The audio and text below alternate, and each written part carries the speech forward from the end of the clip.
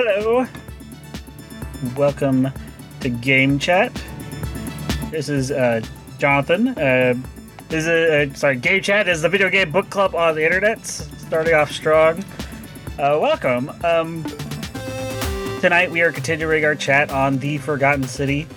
Forgotten City was released July of last year, developed by Modern Storyteller, published by Dear Villagers.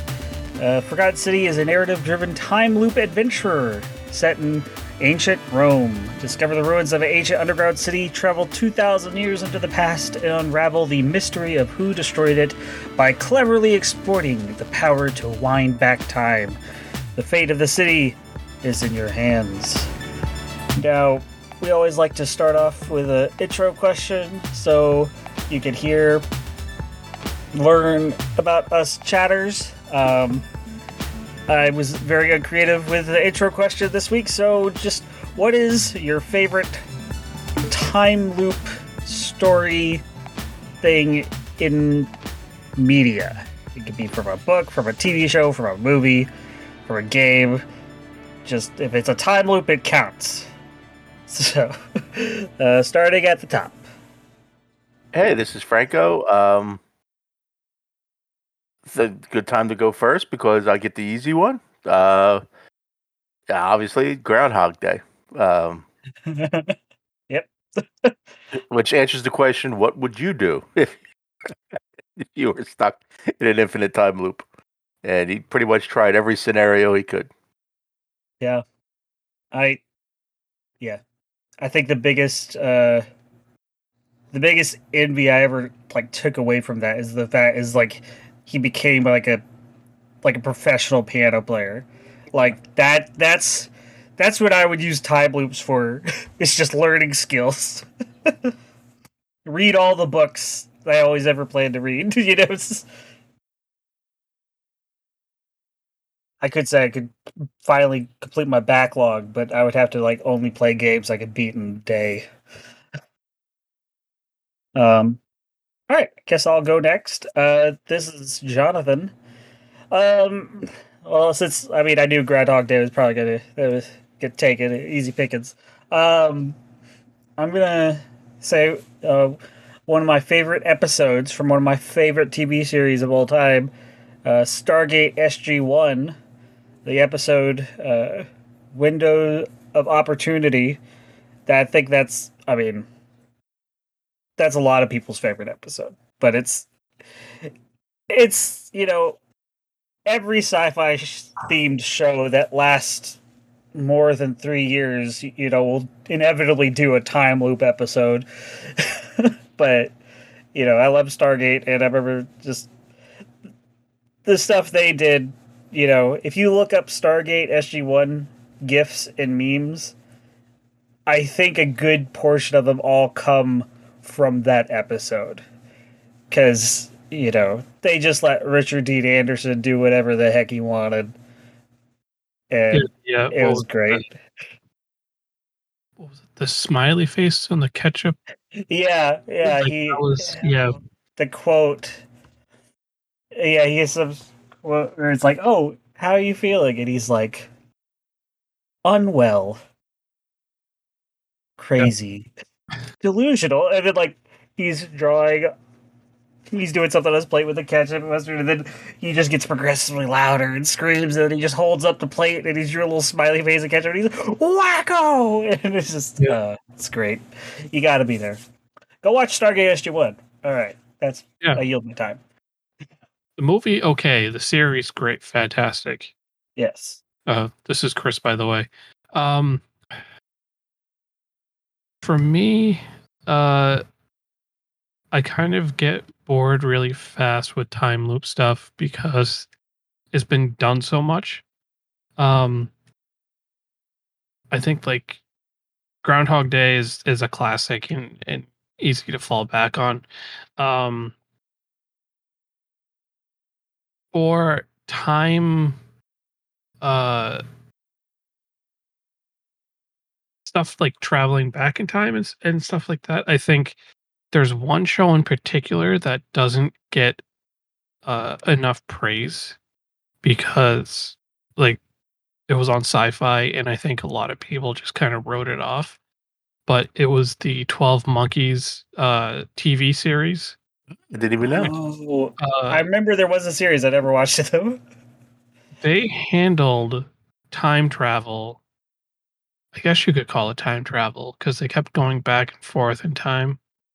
Um, the way they handled it, I thought was so smooth and so well planned out that it was hard to really find any issues with them going back in time and trying to change things, and then what they were changing um affecting the stuff in like quote unquote current day and everything, and stuff in the future affecting that as well.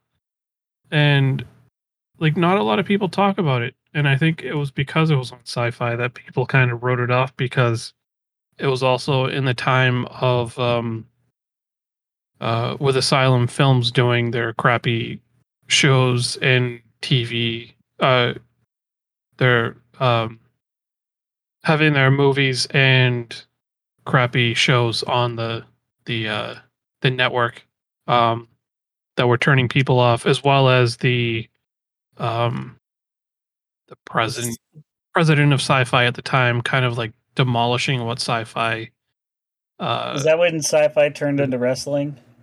Um, kind of, but it was also when Sci-Fi was losing its way and like starting to put reality TV shows Oh, on. yeah.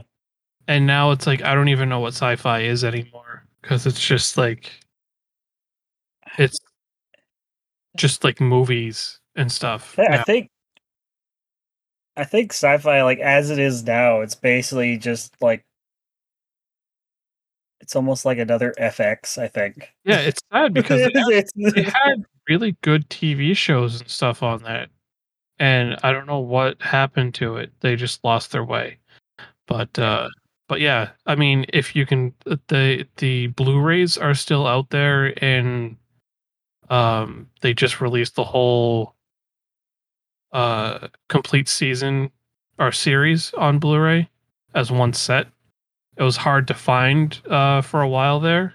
It was only 4 seasons, so it's not too much to get through. But yeah, I really enjoyed it, and I thought it was really well done. So I would recommend that you watch it if you find some time for it. I'll put it on my list. The movie 12 Monkeys, after watching it, wasn't that great. Wasn't for some reason I want to say Bruce Willis was in it. Was Bruce Willis in it? Yes, he was. Okay.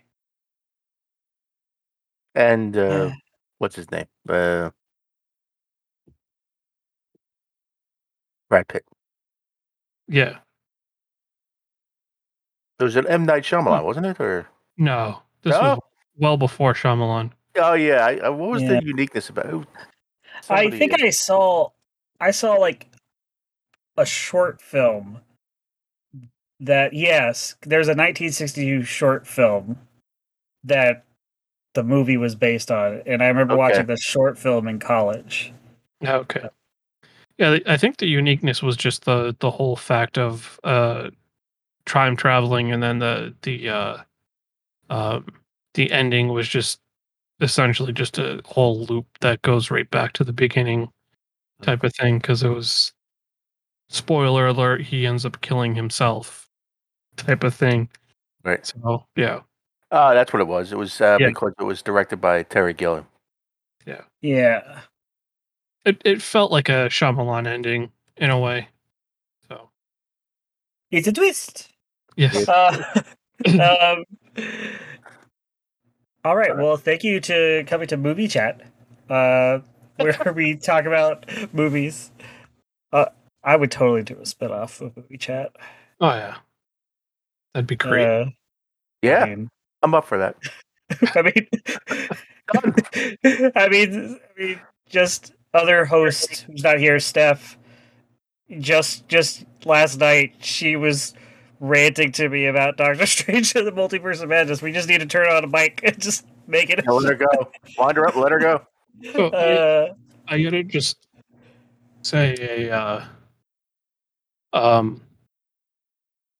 I don't know if it's a warning or whatnot, but I did not have a chance to finish this game, partly because life got in the way, and partly because my playdate arrived, and that distracted me from everything else. So, Sure. yeah, Yes, and for those who don't know, a Playdate is a gaming device. Kristen, I mean, he could have had an actual Playdate with somebody, yeah. but that's his business. Good. Okay. Yes. But do you like It's really cool, and it's interesting for a company that developed Firewatch and Untitled Goose Game to come out with a physical handheld device and have other people develop games for it. But the screen is amazing. Um, Casual Birder was absolutely hilariously fun to play. And the other games that have come out so far have been fun as well, but they're all short and kind of comical and just like quick pick up and play type of thing. And for those that don't know, the whole main concept of Playdate is you buy the console, and every week you get 2 free games that come with it. So Nice. Yeah. Network attached, I guess. yeah, it connects to Wi-Fi. Gotcha. Yeah, it's a cool little thing. Like And the speaker, for such a tiny speaker, there's a lot of sound that comes out of that thing. Interesting. I wonder what. Yeah, it's such a weird niche thing. Like, I wonder what the future of that is. You know? Yeah, I mean, it's like I'm impressed with it so far, and I'm excited to see where they go with it in the future. Hmm. But anyway, back to Anyway, Back to the Forgotten City, which we did not forget about. This is, yeah. So, kind of recap our thoughts from 2 weeks ago when we first started. We talked about how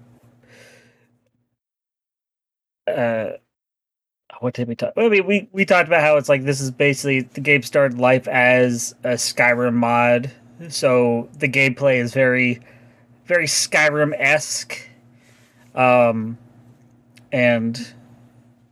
it's really is kind of one of those. It gives you a starting like investigation thing to go off of, and then it's like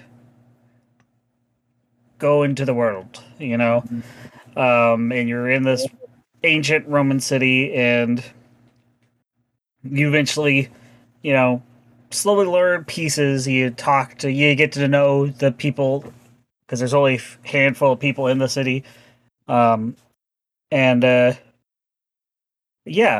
for this chat, I was started to write an outline for like all the quests and stuff, but for as many as like quests there are in the game does a really good job of like kind of having all the quests funnel into each other all the way back down to the end. Like, no matter which, if you want to like investigate the main first thing you got, or if you're following down rabbit trails, they're all pretty good at funneling down to a couple few central things, which lead to this game has 4 endings.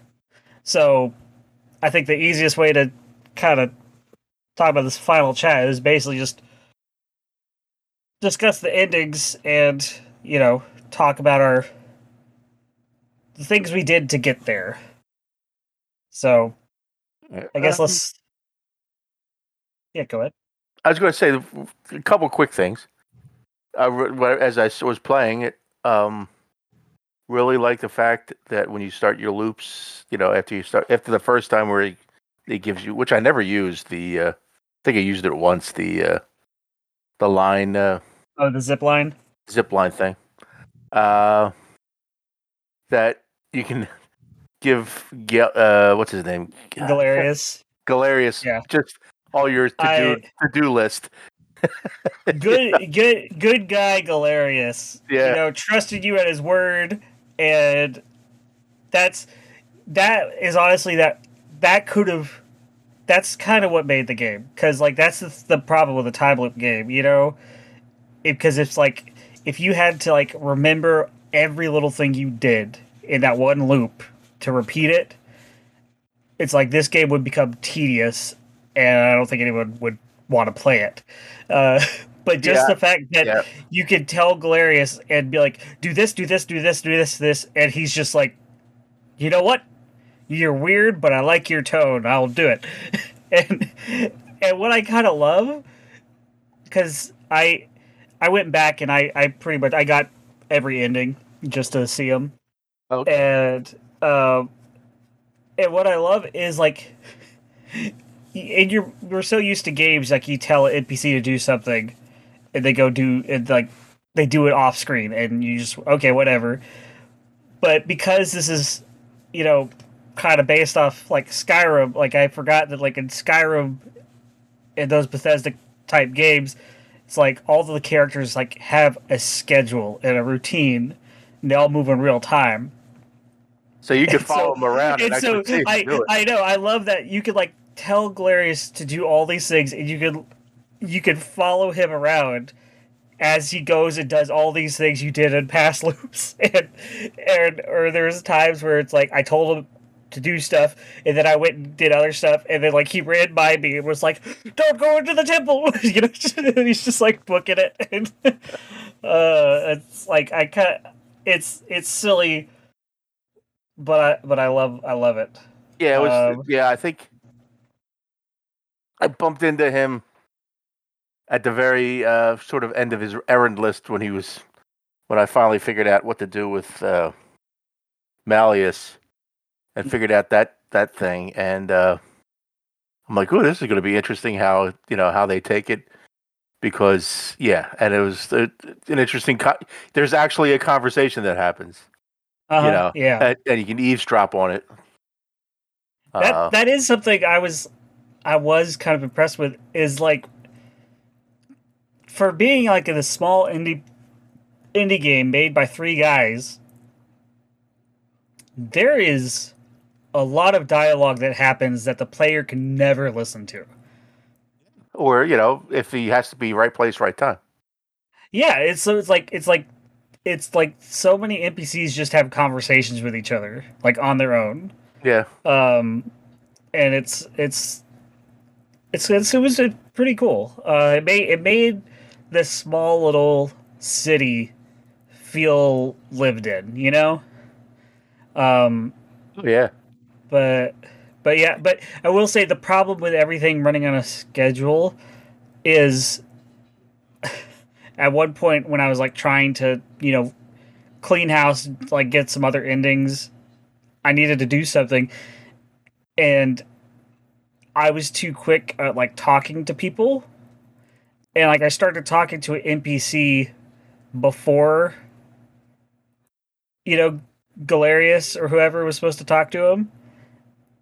And because I was talking to him, Galerius couldn't finish his errand, but he wasn't going to wait there, and so like he just went back to his normal routine, but then all these other characters became bugged out and were like, you can't talk to him until Galerius has finished his errands.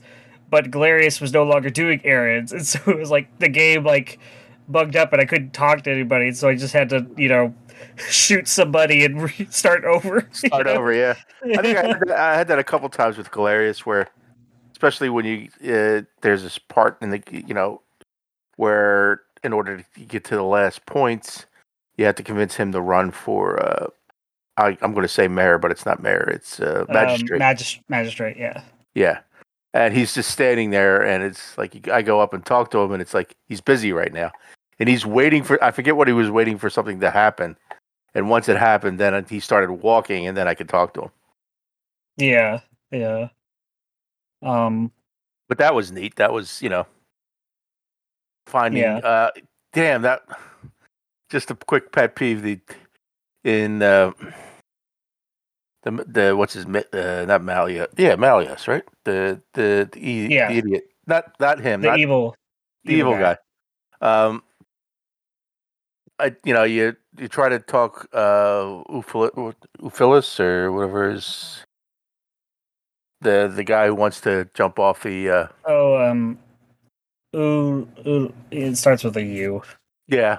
Yeah, I know And who you're then talking about. when he does it, you follow him, and that's how you get into the magistrate's villa.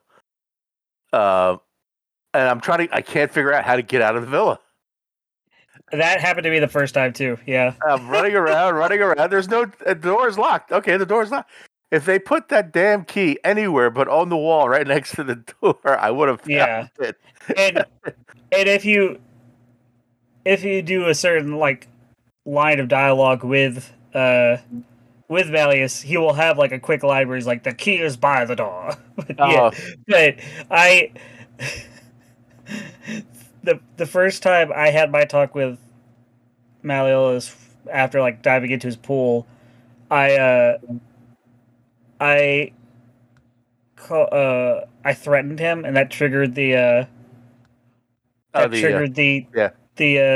golden rule, and I couldn't get out, and I kept running all over that place, and I was like, "How do I get out? How do I get out?" And then it was like, "Oh, there's a key beside the door. Thanks." Right. Before I had found his wife, it's like I got frustrated at about 3 tries of dialogue with him, and it's like it failed. I just backed up, hit him with an arrow, and started. Done with you. It is interesting though. It wasn't. I noticed this after like going through like trying to do other endings and stuff. There is another way into his villa without ever falling into it. Through the cistern, yeah. Or not even that. Not through the cistern. There's on the side of his house is a vine you can shoot with a golden arrow once you get the golden arrow. And like it's like I just happened to notice the butterflies, and I was like, oh, and I noticed that a bunch of other times. Is that like a couple of hidden things will be there? Yeah, we'll be up fine. This game is remarkable. Again, I'm kind of amazed that it's such a small team. It started out as like a mod for Skyrim, and like there's very clever multiple paths to quests, and it surprised me. And some are easier than others, but it's just depending on like what you did first to find certain things. Yeah, there's a lot of like 3 or 4 chests that are on top of pillars and Ulpius, that was his name. Sorry, on top of pillars, and what was the other one? Oh, there's a bunch. I didn't find all of them. Yeah, I couldn't figure out how to get to that chest that was in the pond next to where you first spawn in. There's algae underneath the water, and you can shoot the algae and stand on it. Oh, okay. Yeah. Which I think that's another funny thing is like, there are some points in this game where like an NPC will ask for like a ridiculous amount of money. Yeah. Yeah. And the whole thing is like, no, they know that you can't pay it. Like that's the whole scam with the like characters. But it's one of those things like if you know where to look and you're fast enough, it's like you can make bank in this game and just buy your way through everything. Yeah.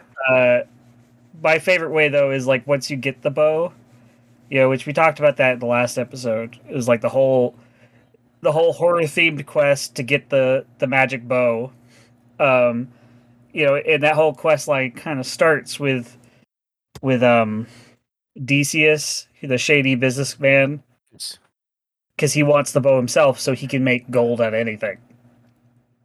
And but like when you repeat the day, if the NPCs don't remember anything, and so he's just like, "Oh, where did you get that nice bow?"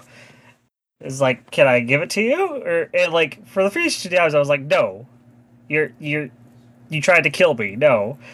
But then, Just to see what and then happens. I to see what happened, I started doing the dialogue chain, and you could tell him, well, I won't give you mine, but I'll tell you how to get one, and he's all like, well, okay, how much is it gonna cost? And you could ask him for 1,000 denarius, 2,000 denarius, or like 5,000 denarius. And first time I started low, I was like 1,000 denarius, and he's like, that's a mighty cost for just nothing. And it's like, you give your word. It's like, I will tell you exactly where to find this bow. And if I'm lying, well, then that breaks the golden rule and we'll all die. And so he's just like, okay, fine, I trust you, deal. And then you just tell him, oh, I got it from that tipple over there. And he's like, what? Everyone knows that. Everyone knows that. And he gets all mad. But because you made a deal, so he doesn't break the golden vow, he will give you the money you asked for at the very start of the game. and and so it's like you could do that you could reset the loop and keep doing that and have like infinite cash, and it's hilarious. And the only downside is after you do that, you can't talk to him again because he won't talk to you because he hates you. but, but I mean, if you've already done all the quests involving him, it doesn't really matter.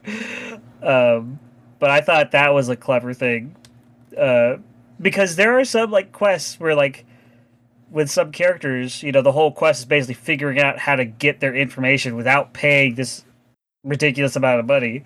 But it's like, if you can talk, it's almost like a D&D game. It's like, but you're guaranteed to roll high on deception.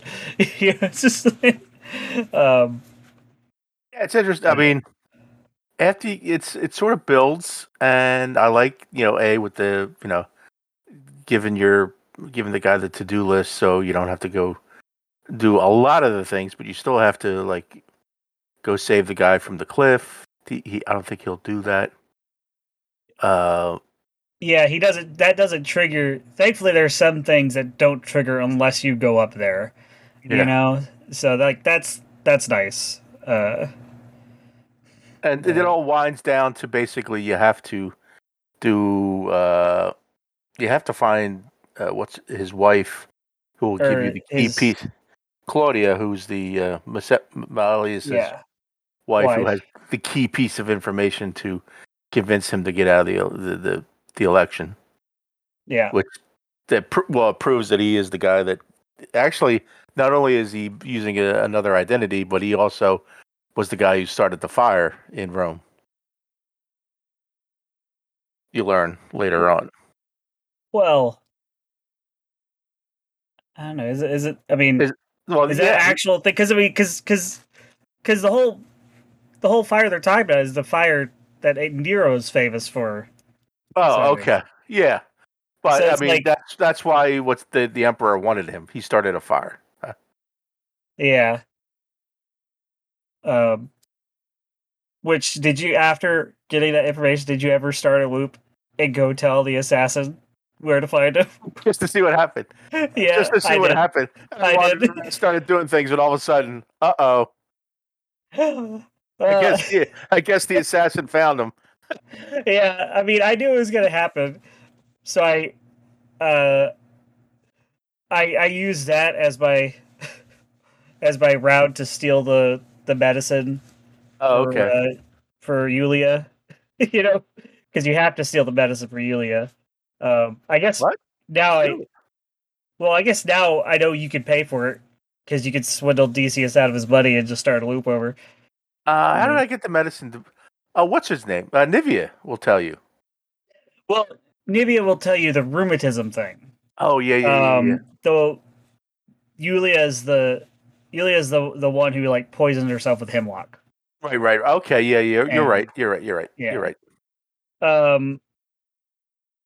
But yeah, let's go ahead and I guess Frank, what ending did you get? Or what ending what was the first ending you got, I guess? You got multiple. I got the canon ending, and I don't know how I worked my way through that dialogue. I just, well, to be fair, the first time first of all, I'm not saying it was aliens, but it was aliens. Yeah, it was aliens. It was aliens. The first time through the dialogue, I got to a point where Persephone, or God, we're horrible with these Roman names. Her Roman name is Persephone. Persephone. But her Greek name is Persephone. So it's like that's one of the big reveals of the game, is that like that all like Sumerian, Greek, or Sumerian, Egyptian, Greek, and Roman gods, they're all the same god, just using different names. That's the big like kind of reveal. Yeah, it's like each civilization discovers the older one and takes over their civilization. Yeah, and just renames everything. Yeah, and so it's basically copyright infringement on. Yeah, and all the gods are basically or aliens. I mean, if you guys have recently seen the MCU movie Eternals, it's that. Yeah, basically, basically. But the thing with the underworld and Elysium being in this canon, in this world, Elysium is a planet that so it's sort of like that's how the lore got dropped. And I guess that wasn't the big reveal. The main first reveal that you end up doing is you realize that the Forgotten City is in fact the underworld. Yes. Like that's the big reveal. That actually these people all died, and it's basically purgatory, and that's when you realize, because like that you get a little quest where it's like you could ask everybody, how'd you get here, and all of them will say they were like running from a fire or something, and then they don't remember, and then they woke up by a river with a person in a hood. It's not Karen, it's Charon. It's Kara, the farrier of the damned, which it's fun. I never found out her name, my playthrough like the first time, but you guys had got her to say her name was Karen, and so it's and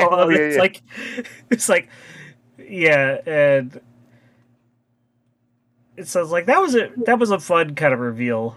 That you could like discover. Yeah. That there was a whole bunch of lore laid down in that.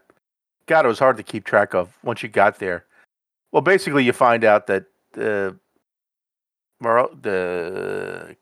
Malleus is the guy. Not Malleus. Sentius is the guy who actually imprisoned his daughter underneath in the cisterns, because she indeed found a way out of this place. Yeah. Despite it being the underworld, there is in fact just an aqueduct tunnel that leads straight outside. Yeah. A loophole by Pluto, I guess, or Hades. Yeah. Pick a name. So that's a big. Now, the first time you found her, Jonathan, did you leave her, or did you free her and then get an alternate ending? Yeah, no, that was my first ending. Was I found her, and then she was like, we gotta go, you gotta set me free. And it's like, there's no time to save anybody. And I was just like, what? Because I was actually on my way to do the canon ending, because I was walking up to the temple, because I had no idea how to get into the cistern, and then I just happened to notice the door to the upper cistern right below the temple. So it's like, so I found her by accident. Like, I wasn't even doing that quest, and I was like, oh, okay. And then I was just like, yeah, I'm gonna set you free. Sure, whatever. And then it was like, oh, this is an end. Oh, okay. And yeah, basically what you do is you find her. You realize, like Frank said, she found a way to escape the city. And her adopted father, Sentius, the magistrate who hired, the one who's done everything. You know, he's the one who does the time loop. He's the one who sends you back and everything.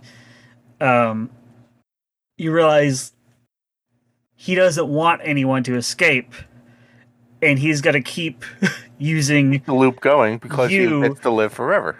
Yeah, like he remembers everything, and he's purposely resetting the loop each time, you know, just so he can have his own weird, twisted version of, immortal life. Yeah.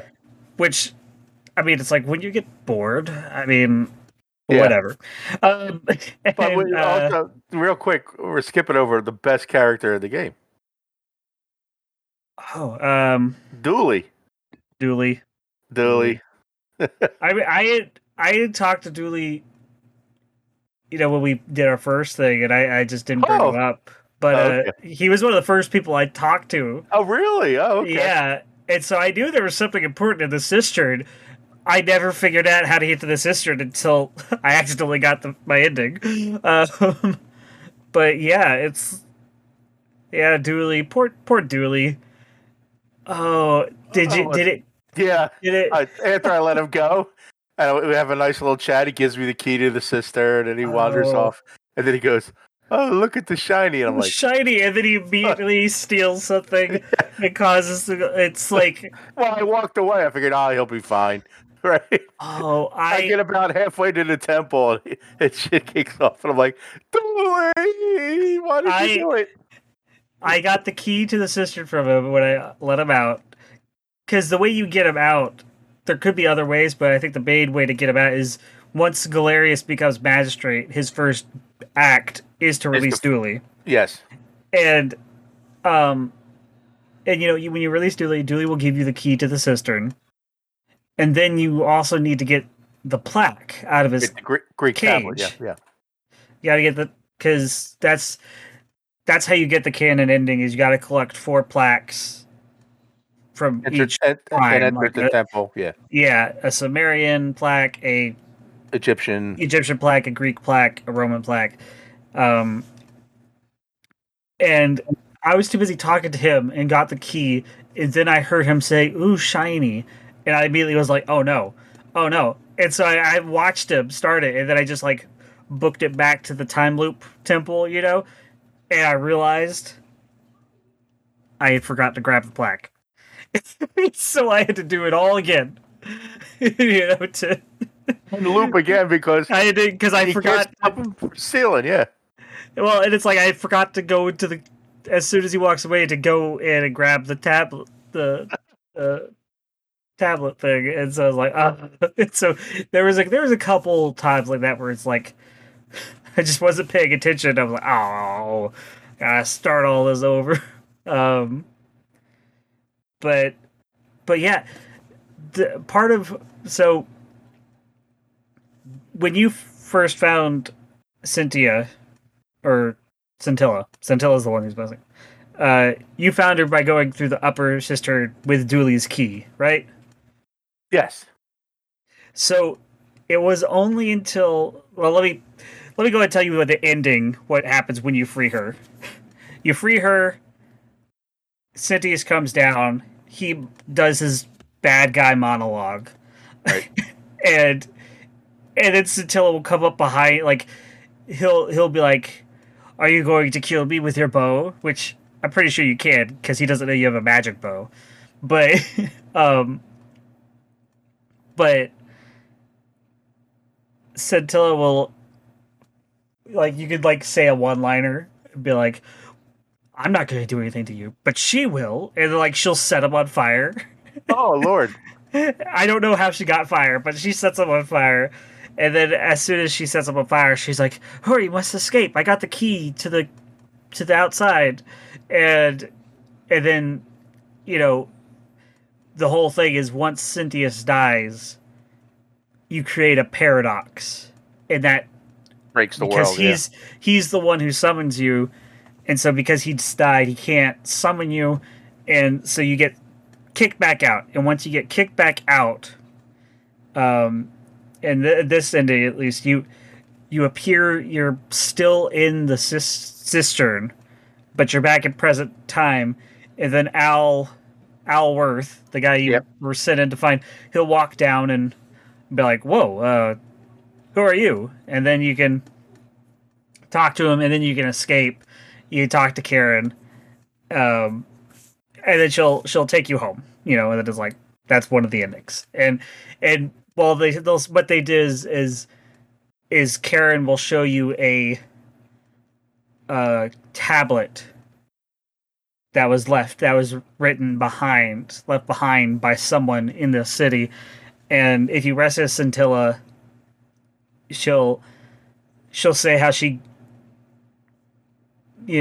how she escaped and she saw you disappear in a flash of light, and she thanks you, and she's like, "I'm sorry, I'm the only one that escaped, but at least some some of us did escape, kind of thing."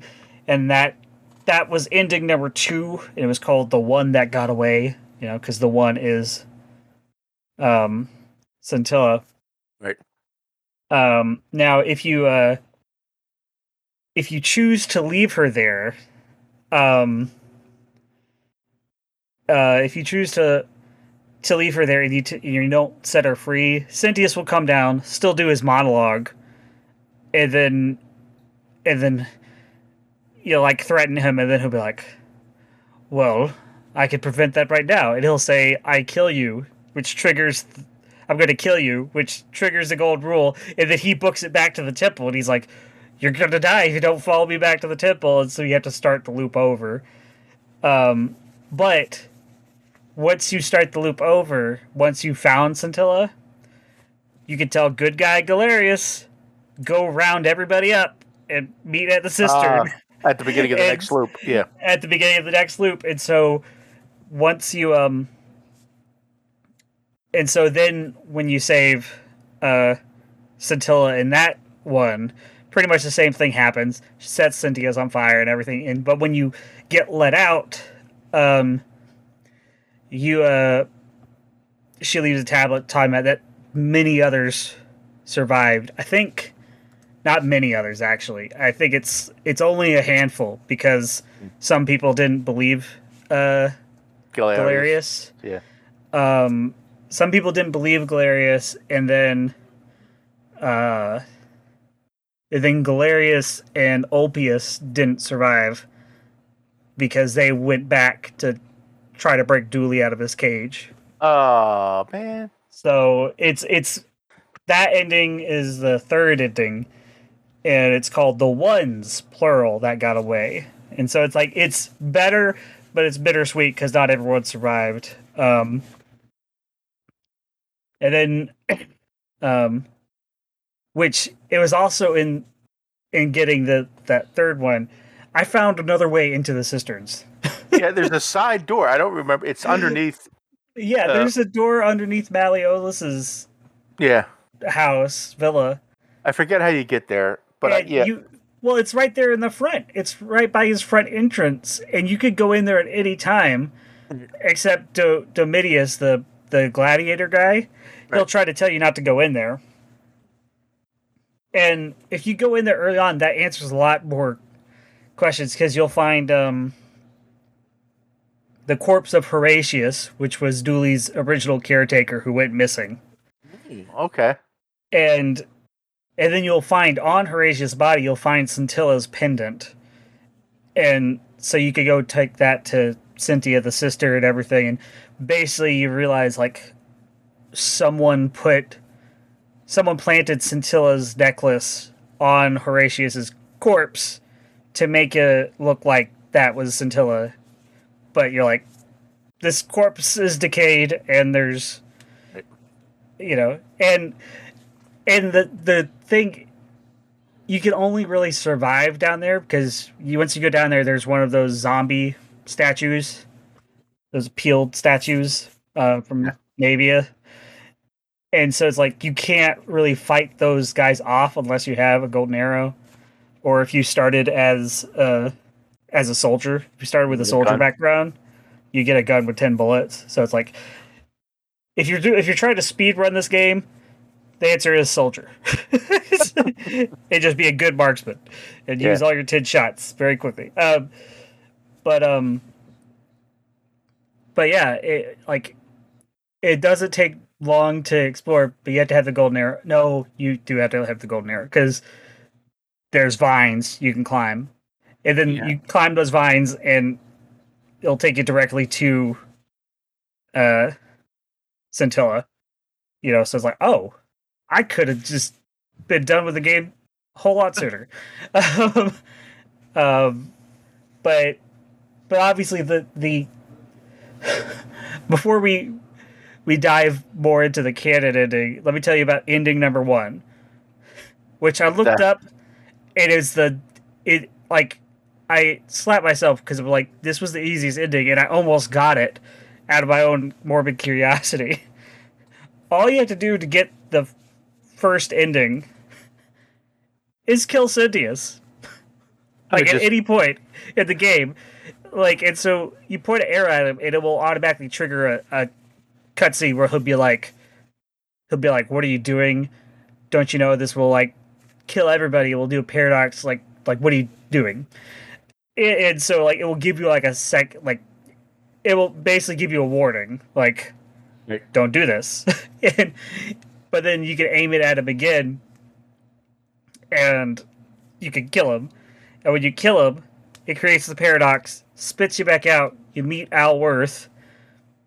But the problem with that version is, with that ending, is you don't know the way out of the city.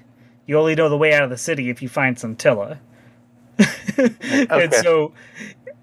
And so when you come out of the paradox, you're then trapped in the city with Al, and you tell Al what you did, and then Al's like, so you just killed the guy that we're stuck here. And so, and Al's mad because you don't know what to do, and that's the end. It's like, oh, God, you break the time loop, but you're still trapped in the city, and you die with Al. Oh, brother. And that ending is called "The Man Shall Suffer." Interesting. Now, let's go back to the canon ending, because that's obviously the one that's the biggest hassle, because you gotta do many things to get a lot of dialogue. Yeah, the first thing you gotta do is you gotta talk to Equatia, the priestess, who she'll tell you to go talk to all the NPCs and figure out what happens, and then through that quest line you learn that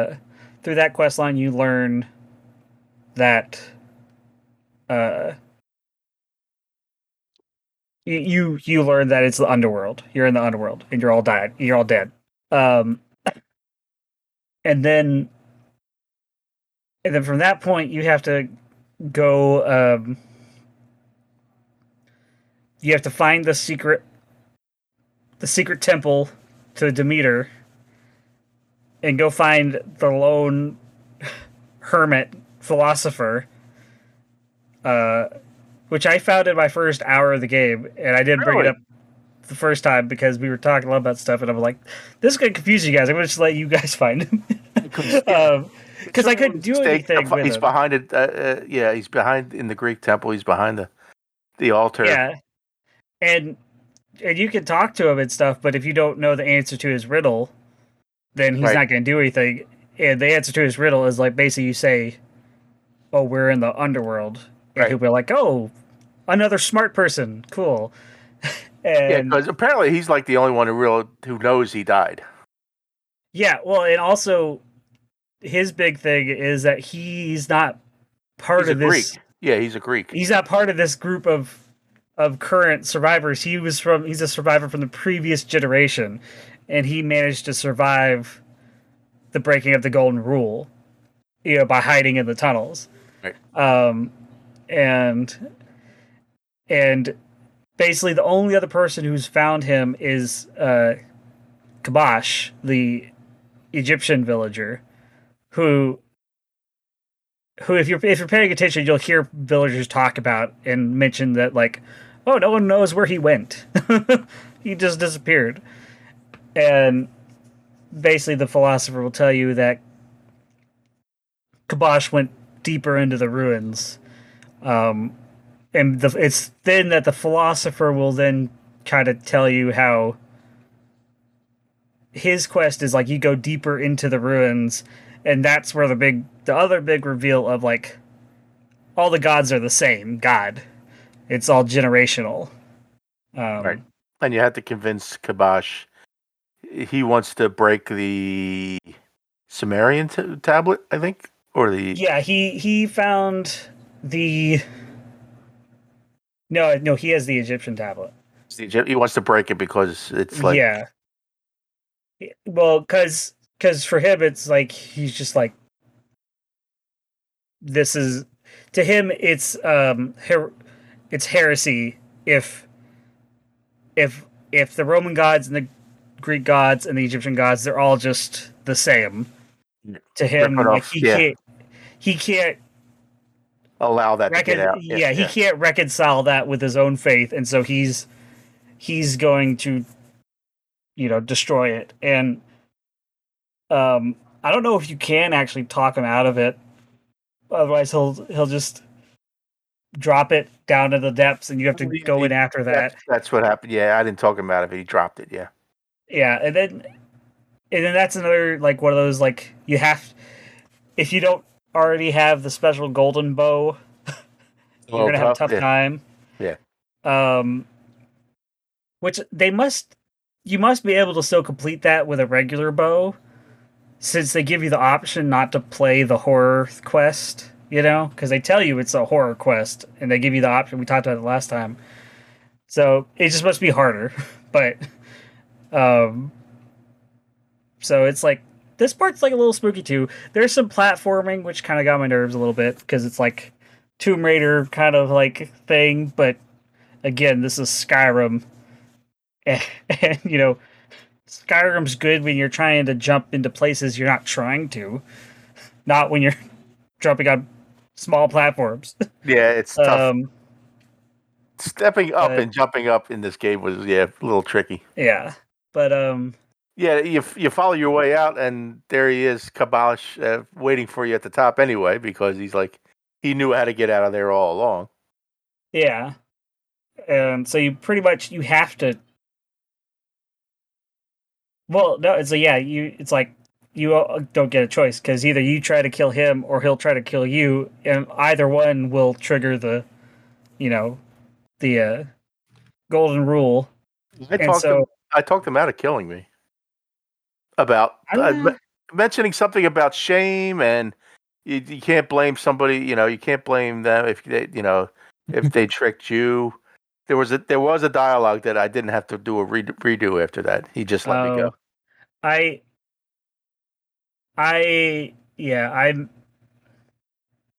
did not convince him. I had to book it out of there fast. Okay. And that was. I think I died once. And I had to restart from the save point, but again, I chose the criminal background, which gives you 25% more sprinting speed. So I was the Flash, and that made it easier.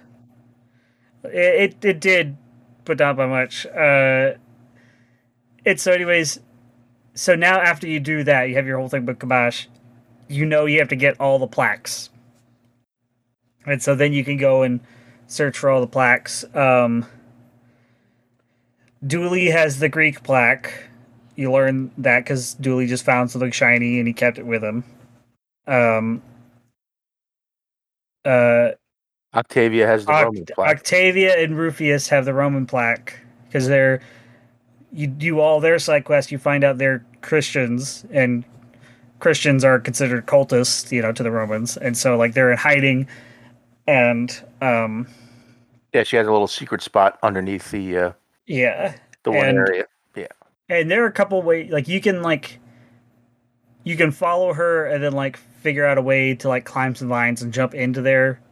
Or if you've healed Rufius's rheumatism, you can convince him to give you the key into there.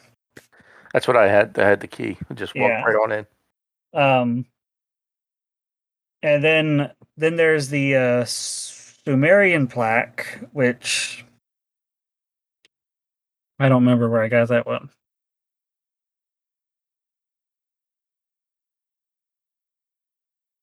Maybe they give you the Sumerian and Egyptian one, like during Kabash's thing. Maybe they give you Yeah, both. yeah, I forget.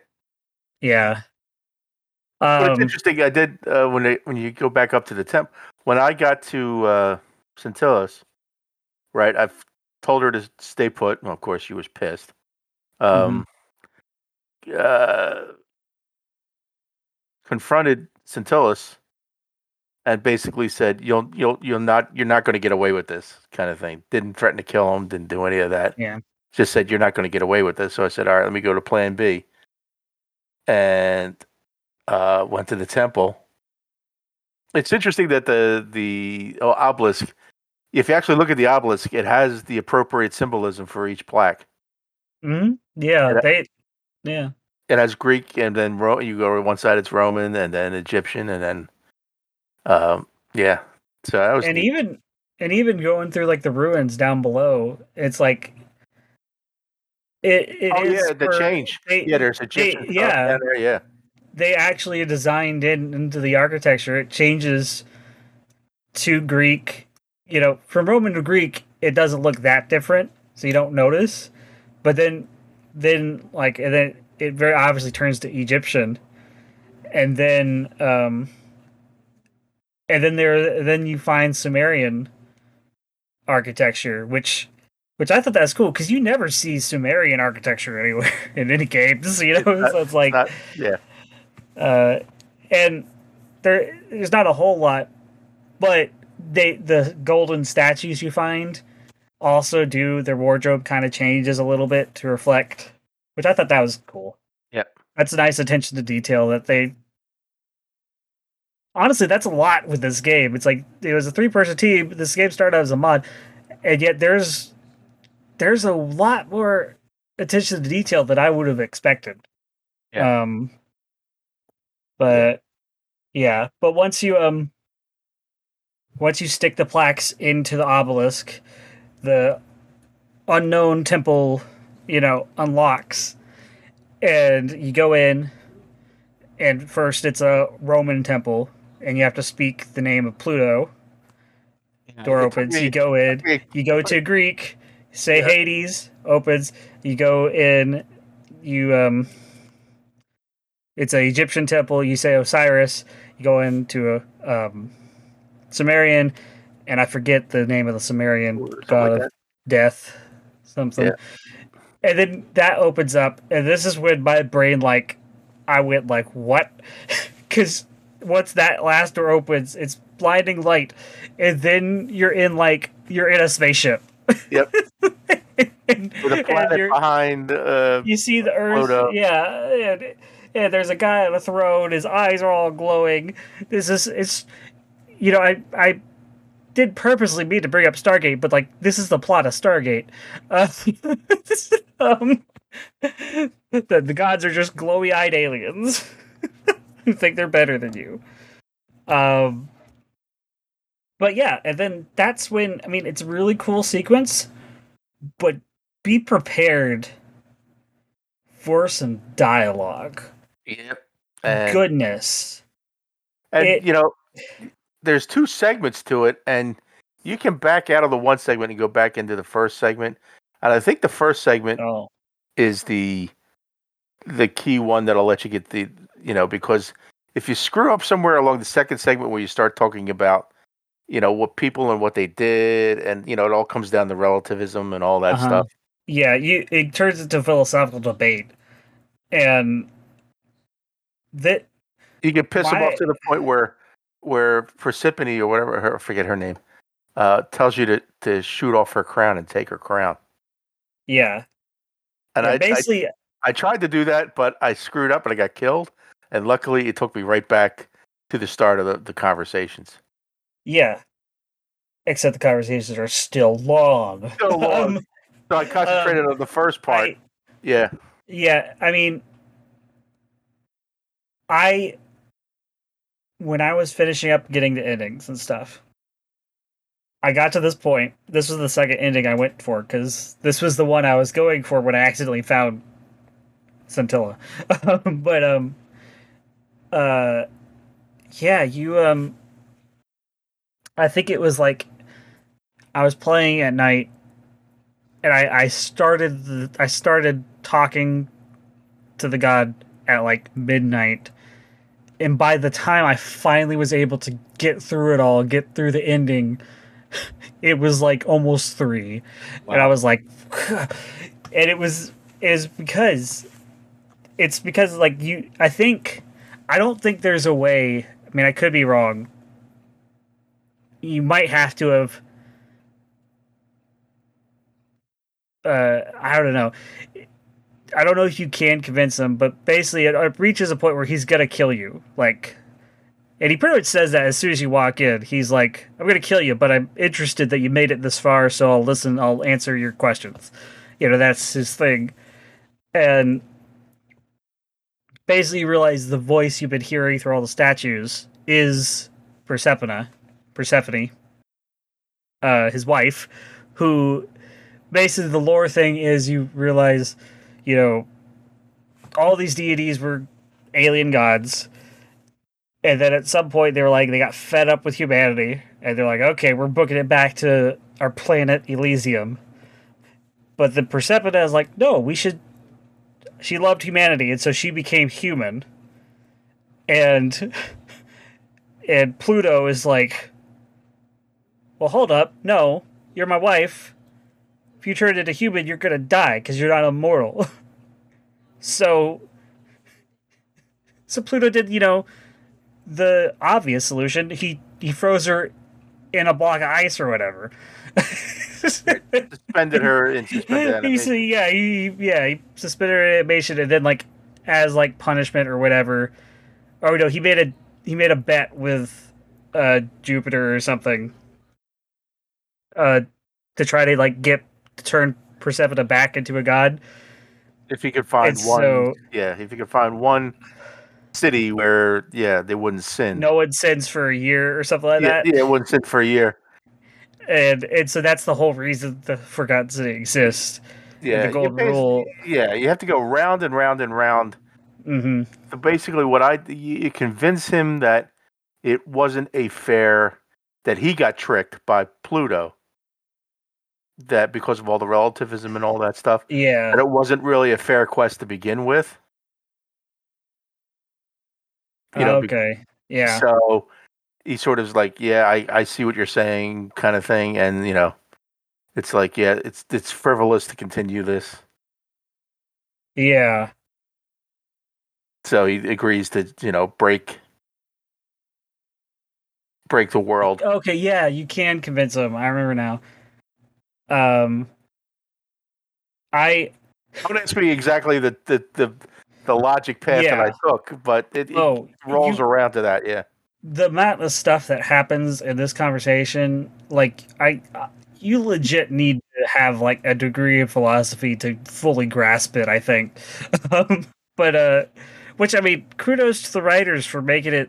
Oh, ton of lore, a ton of relative, goodness. Yeah. But no, the thing that took me 3 hours was the whole shooting Persephone, stealing her crown, and then getting out of there and back to the portal without dying. Oh, you can do that. Yes, you can. It took me forever. You know why it took me forever?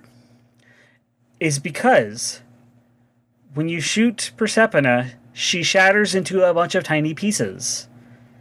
And her crown will only show up with an indicator for not even 5 seconds. Because once the Golden Rule is activated, it goes down. The quest automatically changes to follow Cynthius to the portal anytime the Golden Rule is activated. And Persephone's crown is, I think, the tiniest object in this game. Yeah, I couldn't grab it. Yeah. And there were multiple times I thought I grabbed it and I booked it, and then realized I didn't have it, and I couldn't do the save state thing because I started over the loop, So it's like, and so it was. I did that so many times, running back up there, starting a conversation again, just all that. And then when I finally, like, the only way I could do it was, like, I had to run up to where she shattered, just spam the button to pick up things, wait until it triggers, that's in, like, the quest line says I got it, and then there were so many times I died trying to get out of there because I was shot by too many arrows, or more often than not, it was I got shot twice, and then I missed the zip line, and then I'd fall to my death. That happened a couple times. Other times I just got turned into gold right before I got to the portal. And anyways, if you actually ever succeed to get out of there with the crown, what happens with the? You bring the crown back to him. You take the crown back to Pluto, and he'll start his normal thing, and you throw the crown in front of him, and then his brain kind of breaks a little bit because he's like, wait, what? There's a time loop? What? So that's how you know, like, these alien gods, they're not all knowing. Because he's just like, wait, what? What? And, like, even Karen, because Karen's there too. And Karen's just like, what? and basically, you throw the crowd in front of him and you give him an ultimatum. You're like, stop the golden rule or I'm gonna kill Persephone again, and we'll just keep on doing this. And then he's all like, but if I break the golden rule, then I'll lose the bet and she'll die anyways. And you're just like, yeah, well, sucks to suck. It's just like, the character does say something sassy like that. Yeah. And so then Hades, Pluto, whatever, he pretty much curses you out. Like, he's like, he's done with you, and he's like, fine. And then he'll end it, Which I guess you can convince him, like, through actual dialogues. It was... Yeah, I forget the logic path I took, but it was basically not concentrating on arguing about the sins that had happened, because that's one way you could argue is about, everybody who was going to commit a sin, and what their reasoning was, and was it really a sin and all. You don't go with that. You concentrate on him and his relationship with Persephone and Hades, and what they set up. And if you find the loophole in there, then you can make him see, like, Hades, this is an impossible task. Blah blah blah blah blah. Yeah. And something I do appreciate is, like, if you don't know what to do with that, you can actually go back to the hermit, the philosopher hermit. Oh. And you could ask him, like, hypothetically, if I had to convince a god to stop being a god and to break the rule, like, he will basically tell you, it's like, hey, for a guy who has that much hubris, talk about his love. What is his greatest love? Nail him with that. And so the game, like, does give you paths to help you figure it out, but that's not the end of the canon ending. I love the last part, yeah. Yeah, because, I mean, first you get teleported back, you meet Al again, you tell Al your crazy story, and Al's like, okay. You go talk to Karen. Karen, like, is like, oh yeah, everyone escaped, blah, blah, blah, and we found the tablet. And then you think it's over, and then it flashes forward a year, I think. Yep, 1 year later. And you're in a museum. You run into Al, and this is something I do appreciate. Whatever origin you picked at the very beginning, it will actually, like, Karen will give you a lore dump on yourself. So for me, since I chose the bandit background, like the criminal, right? Basically, my whole origin story was that I was falsely accused for a crime. I went on the run, and the only person that helped me was Al Worth. Yep. And then because of helping me, Al Worth died. And then, and so when you meet Al Worth again in this epilogue, for me, I was like, "Oh, you're a free man now. I've heard the results of the trial. I'm so happy for you, man."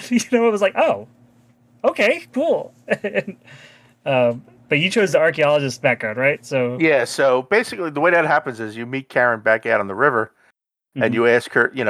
Somehow the conversation turns to, "How did I die?" And she goes, "You really want to know how you died?" And you could press her and say, "Yeah, I really want to know how I died." So basically, I was working a dig, and robbers came to take some of the valuables I found.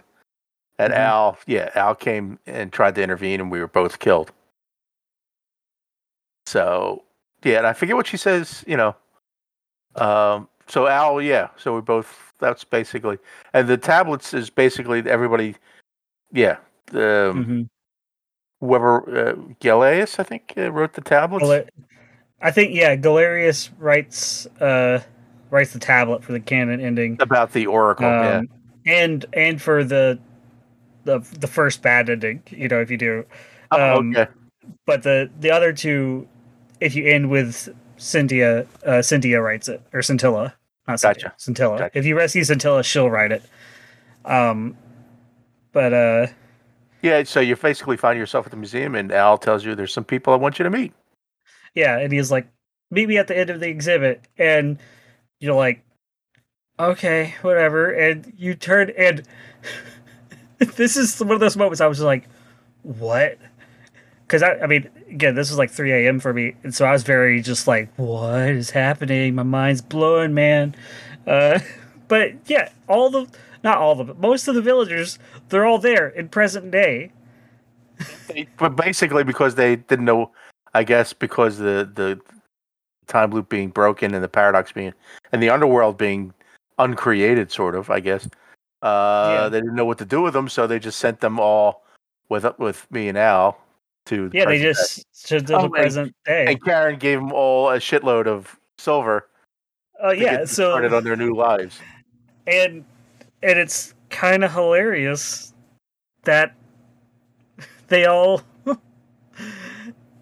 did pretty well for themselves. I love it, and it's weird though, because technically, because the loop restarted, the only one that recognizes you is Galerius, because he's like, "Oh yeah, you're the guy who popped out at the end." It was like at the beginning. Everybody else refers to you as the Oracle and thanks you. Yeah, but I think I've said this before. I am a sucker for these kinds of endings. Oh yeah. Like the weird purgatory reuniting scene of people you never thought you'd see again. Yeah, I was like so impressed. I actually wrote down what everybody ended up doing. Yeah, but I love this kind of stuff. Like the final scene in Titanic, like that gets me. The everyone complains about the ending of Lost, but I love that whole thing where it's like they're all together again, and or like the ending of the Chronicles of Narnia, they're all together again. It's just, I'm spoiling everything now, but yeah, I loved it. But yeah, like there's Galerius, and Galerius marries Equita. Equatia, which there is a late game quest that actually has romance. Nothing, I did not know that. I saw that. Yeah, it has nothing to do with anything, but it's a romance quest. Yeah, there's a trophy for that. Yeah, for Galerius and Equatia, and like it's funny because Galerius is trying to be all secretive because he's like, she's a priestess, so it'll be a scandal, blah blah blah blah, and Equatia's just like, "Oh, I've known for years." The way he looks at me, she's like, "Please," but she's hilarious because she's just like, "My vows technically end in like 6 years. If he could just wait." The nice thing is they end up adopting Dooley. They take care of Dooley on a farm. They adopt Dooley. They're getting married. They're expecting a child. They're on a farm. You're just like, oh. And Dooley talks about they give me a story box, which I assume is a laptop. Or like a TV or something. Yeah. Yeah. There's Yulia, who was the one who like committed suicide. But if you saved her, Yulia, like she's an artist now, I think, or something. Or is it Yulia? Yeah, Yulia is an artist. Yeah. Yeah, she's like in New York. Yeah. And Malleus ends up the guy who was he actually gets saved, but he ends up in a psych ward because he's trying to convince everybody. Yeah, he's trying to convince everybody he's the rightful ruler of Rome or whatever. And so he's in a psych ward. Claudia's just a wine expert or something like that. Something like that, yeah. Lucretia, even though she hated Lucretia, because like she talks about how even though she hated being like the physician down there, she decided she's like, well, I do like helping people, so she does become a doctor. Aurelia, who was the barkeep down there.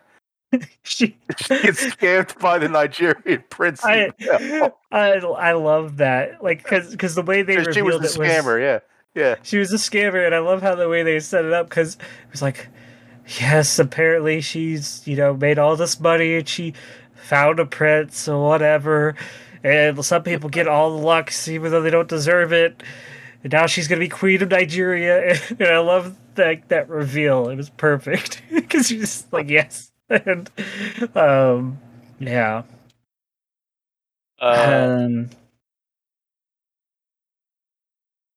Horatius is I think officer, is that right? Yeah, he joined the military. Because he's just like he's like, believe it or not, military. Military's still the military. Not much has changed. Domititus joined the UFC but got kicked out for being too violent. And so then he started like an underground actual fight club, blood sport, and he died. Yeah. So it's like,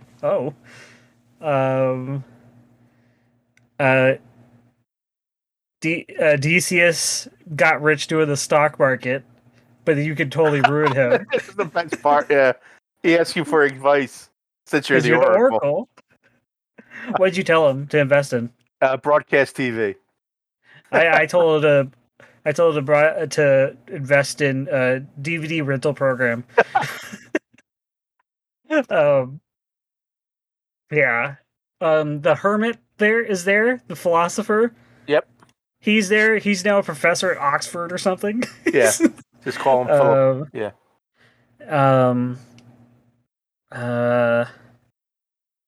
Who else? Fabia. Oh yeah. She's just she just chills. Watches TV she just chills. She chills. TV shows in her yoga pants. Georgius went and he does art still, not art. Clothing. That's what he's doing, right? Engraved. Yeah. Then Cynthia got left there as a golden shell. I think he turned to a golden. Oh yeah, he's the only golden statue down there now. And then and he's Rufus still and Virgil. Yeah, Rufus and Virgil got together. They got together, which it's like, Rufus was just acting out.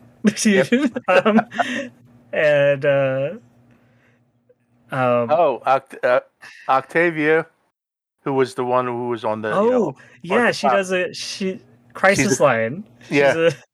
After seeing what you did with whatever is Opus with Ulpius, with Ulpius,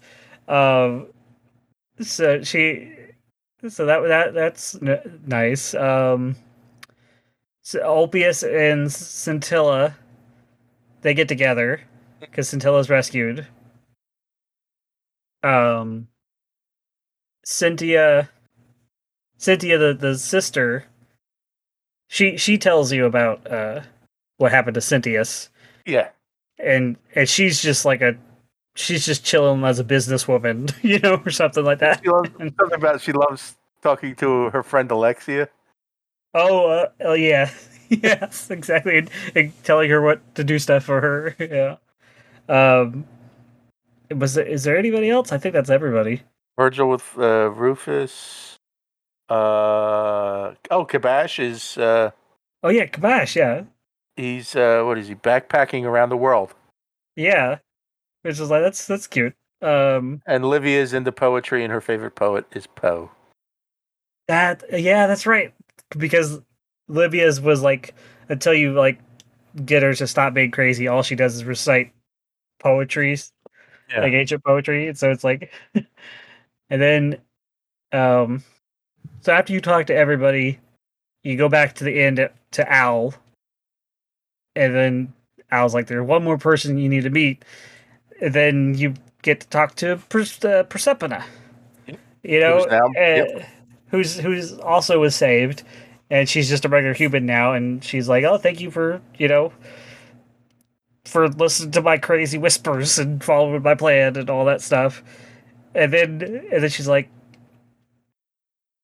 and like you hear like a crowd in the gallery, because it's a really museum. Nice. Yeah, and then the big reveal is she's like, look down there, and all the crowd is looking at you and clapping, and basically she's like, you saved every golden statue that was in that city.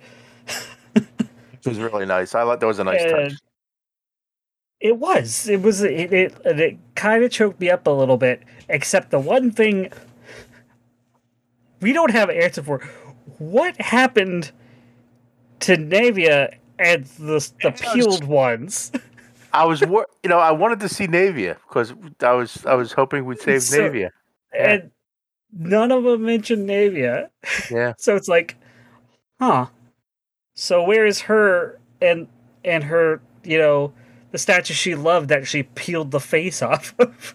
Yeah. That made it look like a predator. And I was wondering as you wander through the museum, there's a lot of artifacts and there's a lot of display cases, and I think it's all the stuff in the display cases are the stuff you picked up as you were wandering around. Oh, really? I didn't pay attention to the display cases, to be honest. Yeah, there's a lot of stuff that I remember picking up while I was playing the game. I do love that DC is sitting on he's like lounging on an ancient couch with all these signs that say "Do not touch." Yeah. Yeah. He sold all the artifacts. He had tons of artifacts, and he got rich. Yeah. Yeah. I think he said, all that worthless junk turned out to be. Yeah. But yeah, that was the ending, and it was a very surprising, pleasant ending. Yeah, if it was worth the dialogue that you had to go through to get it. Yeah. Not quite. I would only try to do the grab the crown sprint method if you've practiced and if you have the bandit background and you can run fast. Otherwise, just convince them to let you go. Yep.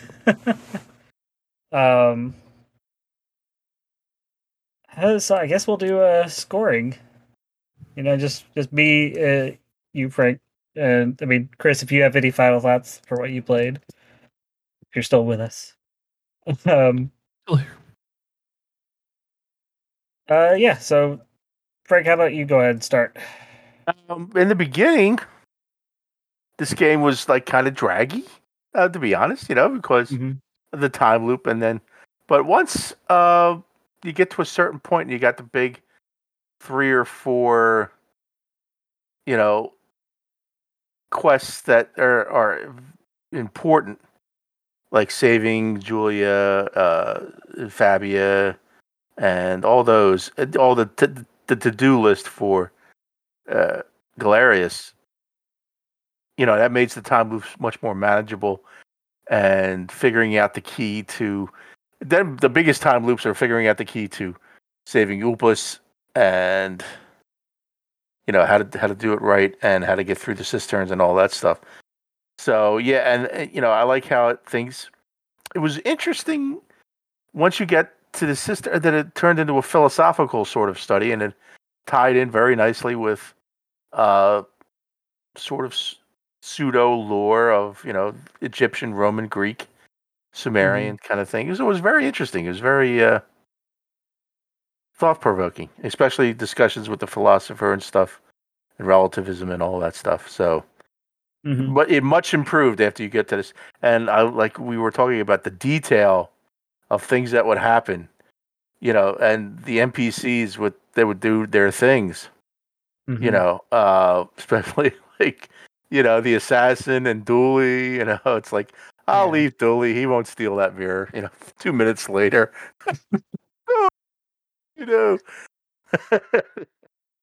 So I have to give it a 9. Yeah, I loved it. 9. Yeah, pretty much the same thing. I mean, this game sounded very interesting to me when I, when I first heard of it. That's why I suggested it. And there is some things like I got frustrated with, like, keep on dying, trying to grab the crown and all sorts of stuff. Honestly, that's like, I can't blame the developers for that, because this is the skeleton.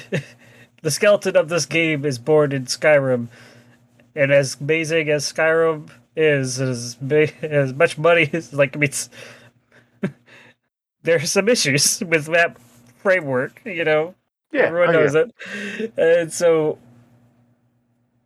the mechanics wise, it's like there is some issues I ran into with controls and everything. But again, I don't blame the developers for that, And also, it's again, this is a team of 3 guys, which is nuts. And the amount of writing, everything is voiced, which is really nice. And yeah, the attention to detail, where honestly it's like they didn't really need to, and the variety in solving some of the puzzles, the quests. It's like almost every single quest has 2 different routes to it, for the most part, which is nice.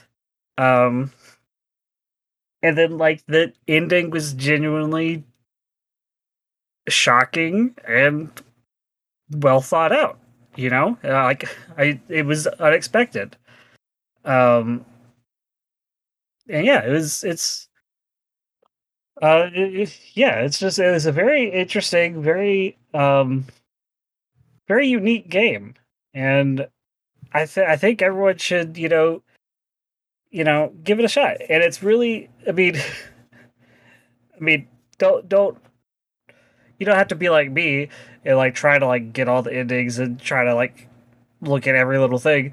It's like you could finish this game in one sitting easily, and so yeah, I'm giving it a 9 as well. And yeah, it's on Game Pass. So if you already have Xbox Game Pass, you already got it. So check it out. Chris, did you want to throw anything in? Not too much. With just that, with what I did play was enjoyable. I just wish I had time to finish. Mm-hmm. But yeah, it's something that I probably will go back to when I find the time to get to it. But yeah, I just found the story interesting, and I don't know. It's weird because it's like you always keep saying it's like, oh, Skyrim. It's like I find Skyrim so boring, but with this, it's such a unique experience. Mhm.